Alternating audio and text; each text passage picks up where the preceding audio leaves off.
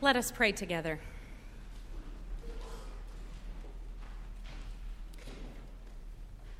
God, we do dream of building a house where love is found.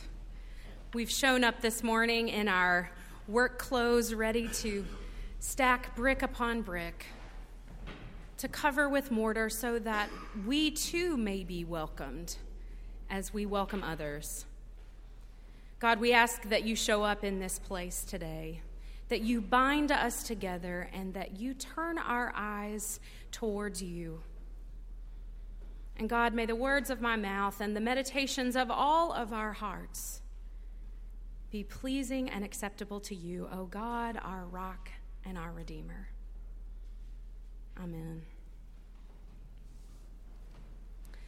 I see it in every pin that drops on Pinterest. I hear it in the clackety-clack of every cart through the aisles of Target and Costco and the mall. I watch it on TV as I watch incessantly HGTV, and I see advertisements scroll across the screen.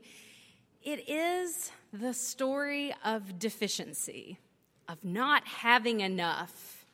And I don't know if you knew this, but we all are susceptible. None of us have enough, according to our culture. This morning's story plants us in a moment with Jesus and his disciples, where we're reminded and comforted by the fact that even the best of the disciples, those who were with Jesus right then and there, need a refresher course from time to time on how to live a life of faith. In the first part of chapter 17 that we did not read, we hear Jesus emphatically instructing his disciples about sin and repentance and forgiveness.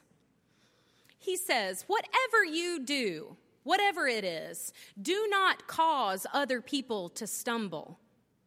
Call people out when they sin. And if they repent, even if they sin to you time and time again, you best forgive them. So it shouldn't surprise us that following those few teachings, we hear the disciples cry out, "Increase our faith." It surely is a note of panic. And if we pause for a moment to try and get in the mindset of these disciples, I think we start to hear their inner monologue that must be happening behind this exclamation.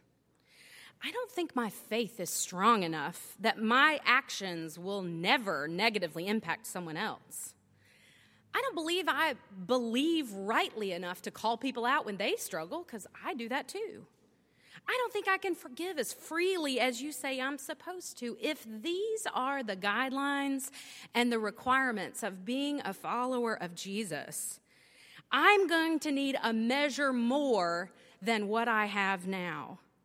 Increase my faith, add to my capacity to follow and trust in God's will for my life, because I don't have enough. I can certainly identify with this fear of faith scarcity that we hear from the disciples this morning, of not measuring up to the expectations of the Christian life. And I would just guess that I'm probably not the only one. When one of my friends was diagnosed with stage 3 colon cancer, I worry I don't have enough faith to trust in God to work for her wholeness and healing. When I let my mind wander about the myriad of ways that parents can give their kids issues, I worry that my prayers for guidance and direction in parenting my son aren't frequent enough or honest enough. When I learn of suffering around the world by refugees in Morocco, or kids on the street in Shelby Park, of gypsy men in Hungary or seamstresses in India, I worry that my inaction and my shortcuts and my looking the other way cause me to participate in the very systems that oppress and exclude. And I say, oh God, increase my faith. Because of my role here at church, I'm so lucky to be surrounded by people who do this kind of grappling and naming of the struggles we go through. One such time we have every month for our young adults is called Theology on Tap, where we gather once a month in a local restaurant and over food and fellowship talk about theological wanderings and queries. This past Thursday we met, and our topic for the night was vulnerability. And after a few moments of being shocked that anyone would show up to talk about vulnerability on a lovely warm Thursday night, we dove right in to explore what vulnerability means, why it's so hard to practice, but yet so necessary as we deepen our relationships with one another and our relationships with God. We used the work of researcher Brene Brown as our jumping off point and started with a series of questions that she poses to begin these conversations. Question number 1, what expectations does our culture place upon us? Question number 2, how do those cultural expectations then affect our behavior? And question number 3, if you had to fill in the blank, I never feel blank enough, what might that be? Over the course of these questions, the 25 people who were there said the same things over and over and over again. Our culture breeds expectations of perfection and success and beauty and wealth and status and consumerism and never feeling satisfied with what we have and always wanting more. And so because of that, our group members named that these cultural expectations, of course, shape their behavior, our behavior. We look in our closets full of clothes and exclaim, I have nothing to wear. We work way too much because we feel the need to climb the ladder at the corporate office. We are often unsatisfied by where we are in life and are perpetually seeking what the next big thing is that culture expects of us, whether it be a better job or more financial independence or marriage or parenthood or a bigger house or a better job. And you can probably see where this is heading, that when asked to name the things and the ways that we never feel enough, each one of us quickly fired off the following: thin enough, successful enough, pretty enough, nice enough, outgoing enough, normal enough, pregnant enough, married enough, adult enough, Christian enough, perfect enough, socially conscious enough, enough. It was as clear as day.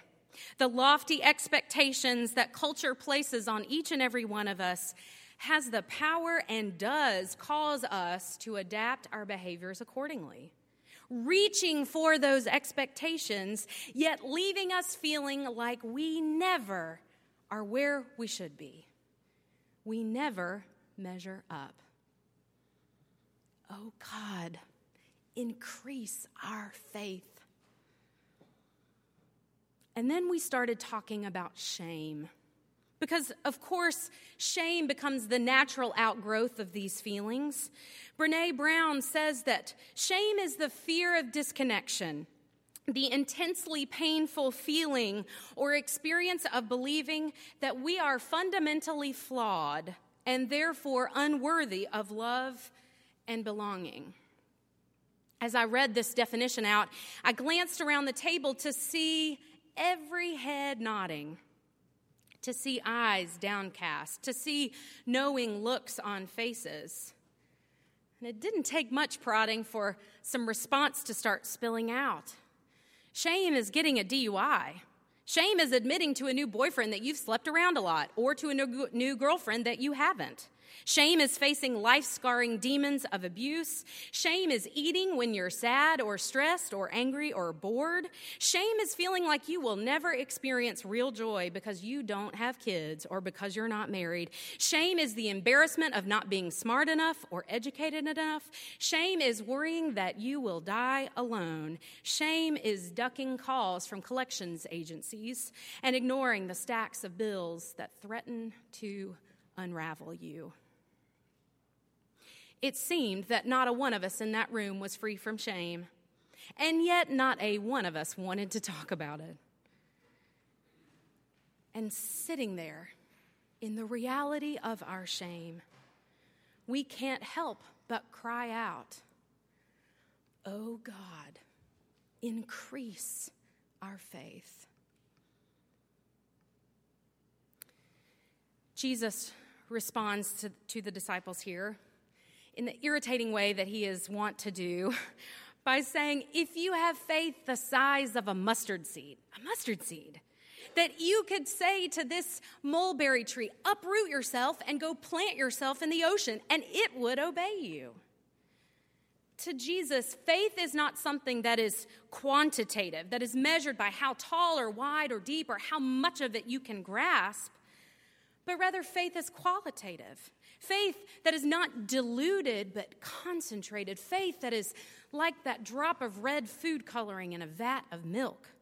Faith that is small but can pack a punch. Faith like a pungent mustard seed.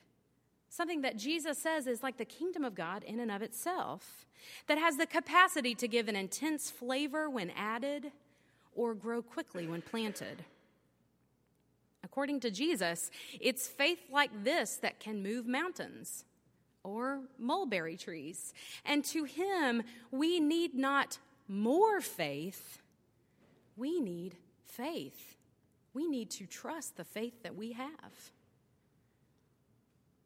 And so, how do we avoid the trap of always thinking we can't measure up, that we can't really follow Jesus, that we can't really deal with the issues we face in our life unless we have more faith or better circumstances in which to explore our faith? We keep reading. Our parable continues as Jesus guides the disciples towards understanding with a series of questions. Suppose one of you has a servant who comes in from plowing the field or tending the sheep. Would you take his coat, sit him at the table, and say, "Sit down and eat"? Wouldn't you be more likely to say, "Prepare dinner, change your clothes, and wait on the table for me until I've finished my dinner, then you can go and have yours"? Does the servant get special thanks for doing what is expected of him? This type of exchange from Jesus is jarring. And this section is one that forces us as the readers and followers to dig deeper and to sit uncomfortably in this passage. When reading about a story that keeps a servant in his or her place, we can't help but ask, is this not the same Jesus who just a few chapters earlier invited all people to the table and said, let's clear room for those who are undervalued or poor? Is this not the Jesus that grapples with the realities of the life of slavery, who says, blessed are the poor, in them is the kingdom of God?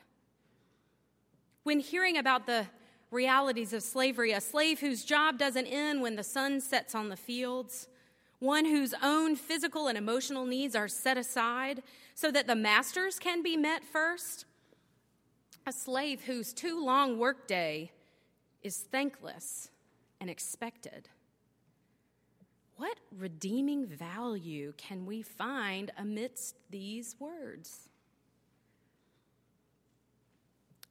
I think that Jesus is asking us to radically rethink our measuring stick, how we measure.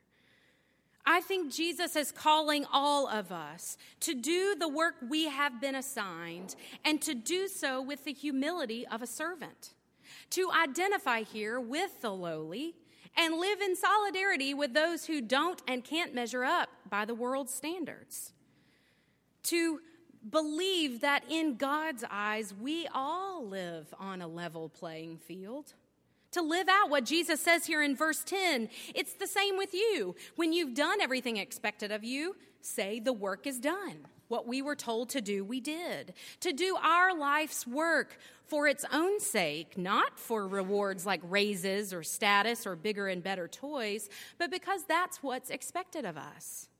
To do so knowing and owning the shame that we harbor and using that place of vulnerability and risk and emotional exposure to create solidarity with our brother and our sister who experience the same. When I was growing up, I remember feeling very jealous of my friends around report card time. It wasn't that they got all the good grades and I got all the bad ones, but it was that my best friend Anna got a $20 bill for every A she brought home on her report card. She even got $10 for a B, and that just was not fair. And so when I complained to my stingy parents about this, they gently told me that it was their expectation that I do the very best that I can. And if the very best that I can do brings home a report card full of A's, then that is wonderful and to be celebrated. But that's the expectation, not the reason for a reward. You may have heard that our country is in the midst of a government shutdown. Our two political parties cannot agree, and as such, there are hundreds of thousands of people in our country and around the world who are being affected by this very thing. And yet, I can bet my life that when the whole shutdown is over, someone is going to want gratitude or recognition or credit or probably a very nice long vacation for all the work that they did to end the shutdown. But then I wonder, do we say to Congress, yes, be rewarded for this? Or do we say, the expectation is that you do your job? And because of that, that's the reality. Our culture of success and excellence and more and better does not naturally lend itself to living in the way of Jesus. Just this week, our Minister to Youth, Carol, wrote a wonderful article about this. And she says, our world does not need another professional soccer player or math genius or pretty girl. What our world needs and is starving for are truth tellers amidst a culture of excellence. We need people who can dispel the idea that one's worth must be measured in order to identify winners and losers. We need people who can measure the worth of all people through the eyes of our God, who calls all the children to taste and see the fruits of the Spirit. In a world where we are measured by how many boxes we can mark off on the Great American Dream checklist, there is some measure of comfort knowing that we can't do more or be more or obtain more to live worthy of God's love. Will Willimon likes to say, you want increased faith? Then keep at being faithful. We must remember we are on the same playing field when it comes to God. As people of faith, we all share in the same assignment, the same marching orders from Jesus to love God and to love neighbor and to love ourselves, to praise God, to make disciples, to bring about the kingdom of heaven here on earth, to ask for only what we need to sustain us today, to repent of our sins, to forgive others when they sin against us, to ask forgiveness of God when our shame tells us that our scarcity means we don't measure up, to keep us free from temptation by allowing us to give up what binds us to the things of this world. These are our expectations, our instructions, our commandments for living as followers of Jesus. And when you're like the disciples, when you feel that fear creeping up, that even though these expectations are clear, man, they are lofty, you fear that you'll still never measure up. I think Jesus calls us in this text not to dismiss that tension too quickly, but in the same vein, he reminds us always that his grace is sufficient for you and for me. That even in the midst of the places of our shame and sin, we are forgiven. And what better promise for our faithfulness than the grace of God that covers us, redeems us, and makes us whole. It's a pretty amazing thing to realize that for generations and centuries, millennia even, in every corner of our world, people have been seeking to reorient their lives in the way of Jesus, to measure their lives on their faithfulness to him, not on their successes or finances. This week, we celebrate World Communion, a time where Christians of every color and tongue and age and orientation and political party collectively remind ourselves of Jesus and our measure of faithfulness to God. We're also in the midst of a season here at Highland where we make tangible commitments of our money, to the work of God through this community of faith, to do that ordinary task, to meet the expectations asked of us as people of faith. For it is as we unclench our fists that hold so tight to our dollars, our ideologies, our measuring sticks, and our shame, that we're able to open our hands, to receive from God, to give to others, to hold in unity, to commune, and to remember. For it is in giving that we receive. It is in living a life of humility and servanthood that our faith is made whole. Starting even today, may we reorient our lives to the way of Jesus, knowing that our measure of faith prompts us into humble service, and that together we experience the grace of God through Jesus that gives us life. Amen. One such way that we reorient our lives in the way of Jesus is by celebrating communion as a community of faith. We need those tangible, taste-filled reminders of God's grace and of our calling as a people of faith, and so we do so this morning. On this World Communion Sunday, we tune our ears and direct our eyes around the globe to the infinite ways that Jesus is being made flesh in different cultures and languages and times. This is the table of the Lord where all of God's children are invited. This table of the Lord is where we find peace. And this morning we have a gift of sharing that peace with one another. And so may you stand now and turn to those with whom you worship and say, "May the peace of Christ be with you." Also with you.